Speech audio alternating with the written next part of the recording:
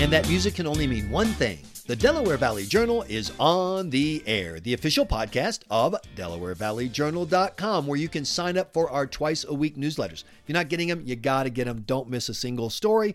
Also, follow us on Twitter at DV_journal and find us on Facebook as well. We're doing something fun right now in the holiday season. You'll see if you go to the website, our Little Santa's Helpers. Santa's Helpers? Lil? I think there's a Lil, L-I-L apostrophe in there somewhere. The point is, so many great young people across Bucks, Chester, Delaware, Montgomery counties are doing things to make this holiday season a little brighter.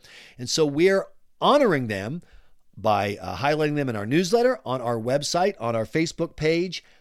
And we're also going to give $1,000 to one of the charities that these kids are servicing. So tell us about the charity that your kids or the kids in your church or temple or maybe scout troop, whatever, what they're doing. Send us a photo, and one of the charities will get a $1,000 donation from Delaware Valley Journal to try to say thank you for making our community just a little bit better place to be this holiday season. Just send your emails to dvjnews@insidesources.com. DVJ News, Delaware Valley Journal News @insidesources.com. Is that too hard of an email? I don't think it is. Anyway, a lot of action in the U.S. Senate race on the Republican and Democratic sides. Today, we're going to be talking to one of the Democrats and one of the most progressive candidates for the U.S. Senate in Pennsylvania this year. So we are delighted to welcome to the Delaware Valley Journal podcast, Representative Malcolm Kenyatta. Thanks so much for your time. We appreciate it. I am happy to do it, and thank you so much for having me. So you're not a new person to politics, if I understand this. You've been around politics for a while. Is that a fair statement? It's true, but I am young, and so because I'm young, you get people say, "Oh my God, did he just start?" No, it takes a long time. It takes a long time, as they say, to become an overnight success. Well, the reason I raise that is because someone who knows politics, what would make you foolishly decide to run for the United States Senate and go out and do all the work and the driving and the rubber chicken and the, not sleeping in your own bed? Why are you doing that? Well, I would tell you that the driving and the meeting people is the best part of all of it. We have genuinely, this is a beautiful state. And I've gotten to get to every single corner of it, and it's beautiful. And you meet people who know what I know about what it means when government doesn't work in a real way. And for folks who, think about politics all the time the way we do, it's easy to get cynical and to only think about sort of the mechanics of how campaigns work, but to sometimes push aside why you do all the stuff that you're doing. And for me, I'm doing it because I grew up in a very working poor family. My dad was a social worker. My mom was a home healthcare aide. I lost them both by the time I was 27. They didn't have great healthcare. And by the time I graduated high school, I had lived 6 different places. I went to one of those schools that we talk about that didn't have all the resources that they need to prepare me and my other classmates, because it wasn't funded in a way that it deserved to be. I live in a community where folks are working 2 and 3 jobs to get by. And so what government does or doesn't do for me has never been hypothetical, and it's never been about a campaign. It's been real. And as I looked at this race and looked at all that was at stake, I felt like I had something to say and something to offer. And as you might guess, Michael, I thought I was the best Democrat to win in November. And so I decided to run. Well, winning is a great reason to run. But it's interesting to me. You mentioned the education part and going to less than satisfactory schools. I went to one of the worst public schools in the state of South Carolina, which at the time had the lowest SAT scores in the country. So you can argue that I went to the worst public school in America from an academic standpoint. It's possible to argue that. I don't know that I did, but my point is it was terrible. And there was another great school in the same district, but the school district had a policy. You had to attend the school for which you were zoned, period. Yeah. Because as the district superintendent told my mother, if we let Michael leave, why would anyone stay? And so I'm curious about your experience with how poorly the state can run schools, the bureaucracy, government bureaucracy, et cetera. And yet you're an advocate of more resources and more authority for those schools. How does that happen? So here's the reality. We know that right now, all across Pennsylvania, we're sending kids to schools where there is lead, asbestos, and mold in the building right now as we have this conversation. I think that not only do I think we should have done it a long time ago, fix those schools, remediate those issues, but turns out we have $7.5 billion right now in Harrisburg that we could have used a long time ago to make the investments necessary to make sure our kids are in a safe environment. When I look at the fact that the share of education funding at the state and federal level, and you look over the last, couple of decades here, that share has really atrophied, and the governor has worked really hard to get that number up. But the reality is, you have districts who have to do what Pittsburgh is thinking about doing right now and having to raise property taxes. And what does that do for folks who are particularly seniors who are on a fixed income? It makes it more and more difficult, puts more and more of a squeeze on them. And so when we invest in education in the way that we ought to, from the federal level on down, it ends up being a huge tax break for lower middle class and middle class families who can see a reduction in their property taxes. And so I say this all the time, doing the thing that is right also is the thing that is economically smart. And when I think about ensuring that every single one of our kids doesn't go to a school like you and I went to, doesn't go to a school like some that are operational right now, where we know they're in physical conditions that are unsafe, but are actually in schools that are vibrant, that are factories of ideas, where we have educators and paraprofessionals and administrators that are well compensated and are put in a position where they can do what they want to do best, which is educate our kids. When we create opportunities like that, what we also know that we're doing in the long run is creating more and more folks who might get up and start that next big enterprise, have that next great idea. But we also know that we're putting more people on the tax rolls. We also know that we're ensuring that we're raising kids who are going to be less likely to engage with the criminal justice system. So there are all these impacts of doing something as important as investing in our school. There are all these auxiliary impacts that go beyond that school just getting a few more dollars. Malcolm, to change the topic a little bit, this is Linda. How would you balance your priority that I know is close to your heart of healthcare reform with the many constituents here in southeastern Pennsylvania that work in healthcare, for healthcare insurance companies, or for pharmaceuticals? You know, all of those people, many of them, even if they work there, they understand that in America, we absolutely can and we must get to a place that if folks are sick or they have a procedure, that they can go see a good doctor and then leave that appointment and fill the darn prescription. That wasn't the reality. I mentioned briefly, losing my parents. That wasn't our reality. For me, my primary care physician for many years of my life was whoever the heck was on call at the emergency room. And when folks don't have access and it's not affordable to get healthcare, what happens when somebody shows up to the emergency room where care is a lot more expensive? Who pays for that? We all pay for that. And so when we're talking about lowering costs for folks, this is going to be key, not just for ensuring that more and more folks have access to the prescriptions that they need to take, have access to a good doctor, but it's a key to us having safe, healthy, and whole communities.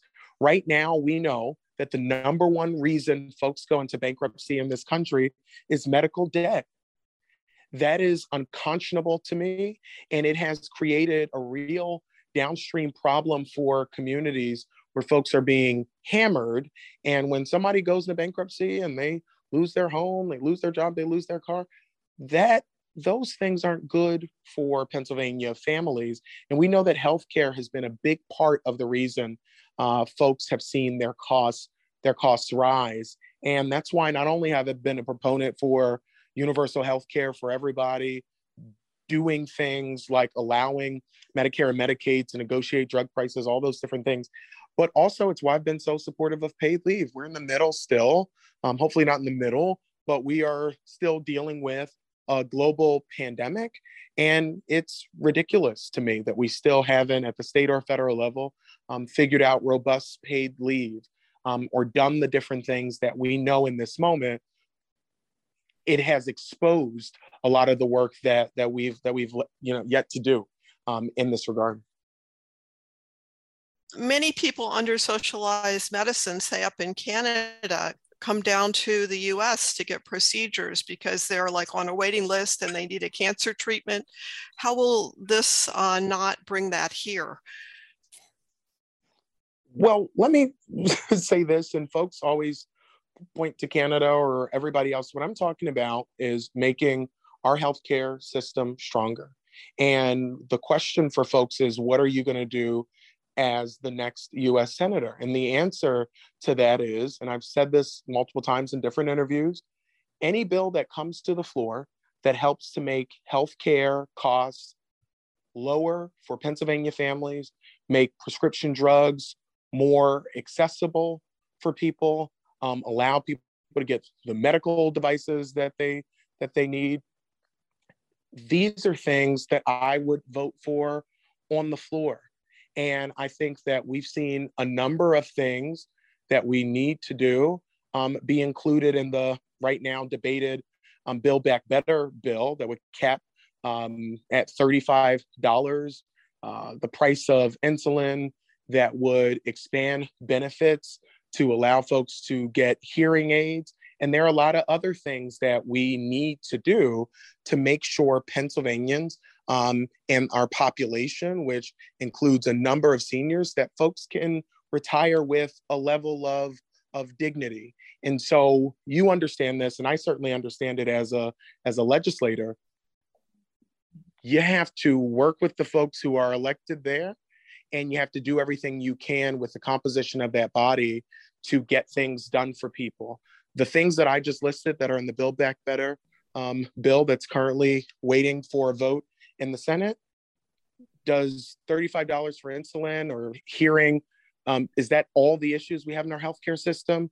No, not every issue, but I will tell you, it'll make life a lot darn better for so many people, including people all across Pennsylvania. And so not only would I vote for that bill if I was in the Senate, but I would be fighting as hard as hell to get it done as quickly as possible. And that's what Pennsylvanians can look forward to when I'm the next senator. I will vote for and fight for any bill that makes its way to the floor, that cuts costs and makes healthcare more accessible. So a majority of Americans have told pollsters in multiple polls, ABC News, The Wall Street Journal, et cetera, that they believe that the additional spending will exacerbate inflation, which they say is their number one concern is inflation. What do you say to those folks who say maybe spending a net $7 trillion or voting to spend, I should say, net $7 trillion in the next 10 years is the wrong thing right now due to inflation concerns? What I would say to folks is that the Build Back Better plan is completely paid for. And actually, it would help to deal with some of the inflationary concerns that we have. And I would also say to folks, the bipartisan infrastructure bill that just passed as well, with billions of dollars going to our airports and our ports, is also going to deal with concerns that other folks have about the supply chain as well. But yeah, the CBO has repeatedly said that the Build Back Better bill is not paid for. The CBO didn't say that. Yeah, they did. It's paid. The first version, even with with ending the programs after a year or after 5 years, isn't paid for by between 150 and $300 billion. And then if you continue the child tax credit, that's another $120 billion a year after the first year. So, so the CBO didn't say that. And what we just saw was Republicans in the Senate put forward a bill, which is not the language of the Build Back Better bill, and said, hey, score this. But the reality is, a lot of the people who are jumping up and down about actually investing in Pennsylvania families who need help the most, and all the things in the Build Back Better plan actually help make life better for Pennsylvania families. A lot of the folks who were saying that were the same people who were comfortable voting for a tax bill that gave trillions of dollars of tax cuts to the wealthiest people in this country, even though the CBO said that that was going to add hundreds of millions of dollars to the debt.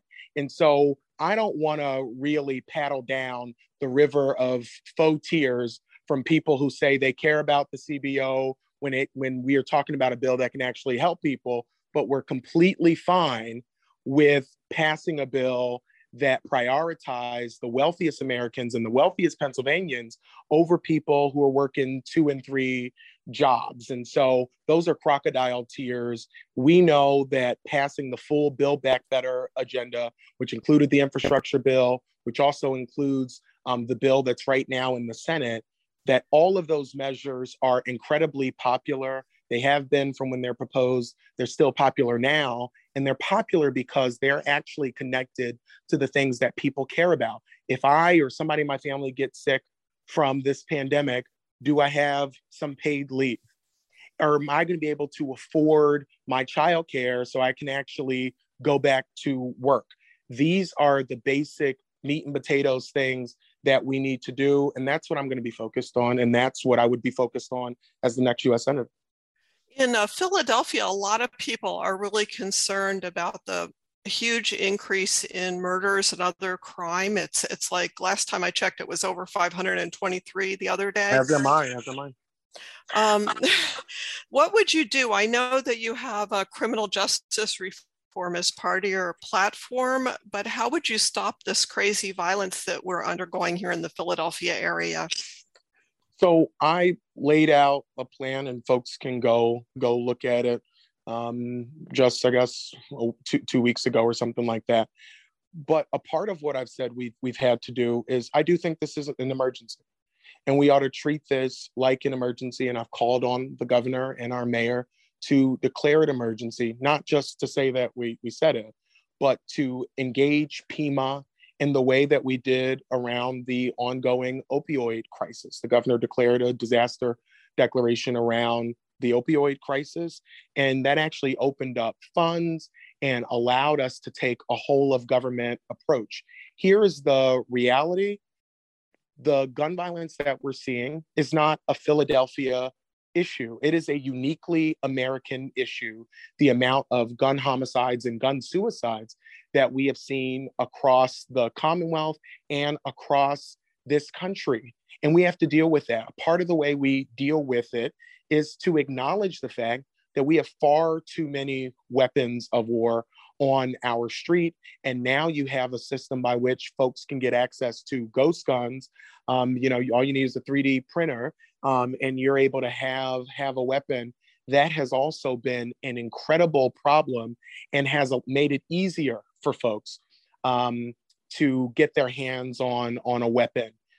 The final thing, though, we have to do in terms of calling that state of emergency, dealing with the guns that are on our street, and there are dozens and dozens of bills that have languished at the federal and state level that would deal with the amount of weapons that we have on our street.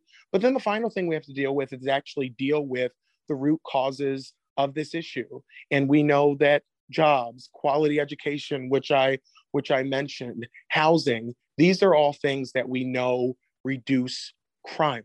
We know that statistically, we know it. There was a program that was studied at the University of Pennsylvania, and I guess a month or so ago, they put out this study that the city did targeted investments in people just being able to do basic systems repairs on their home.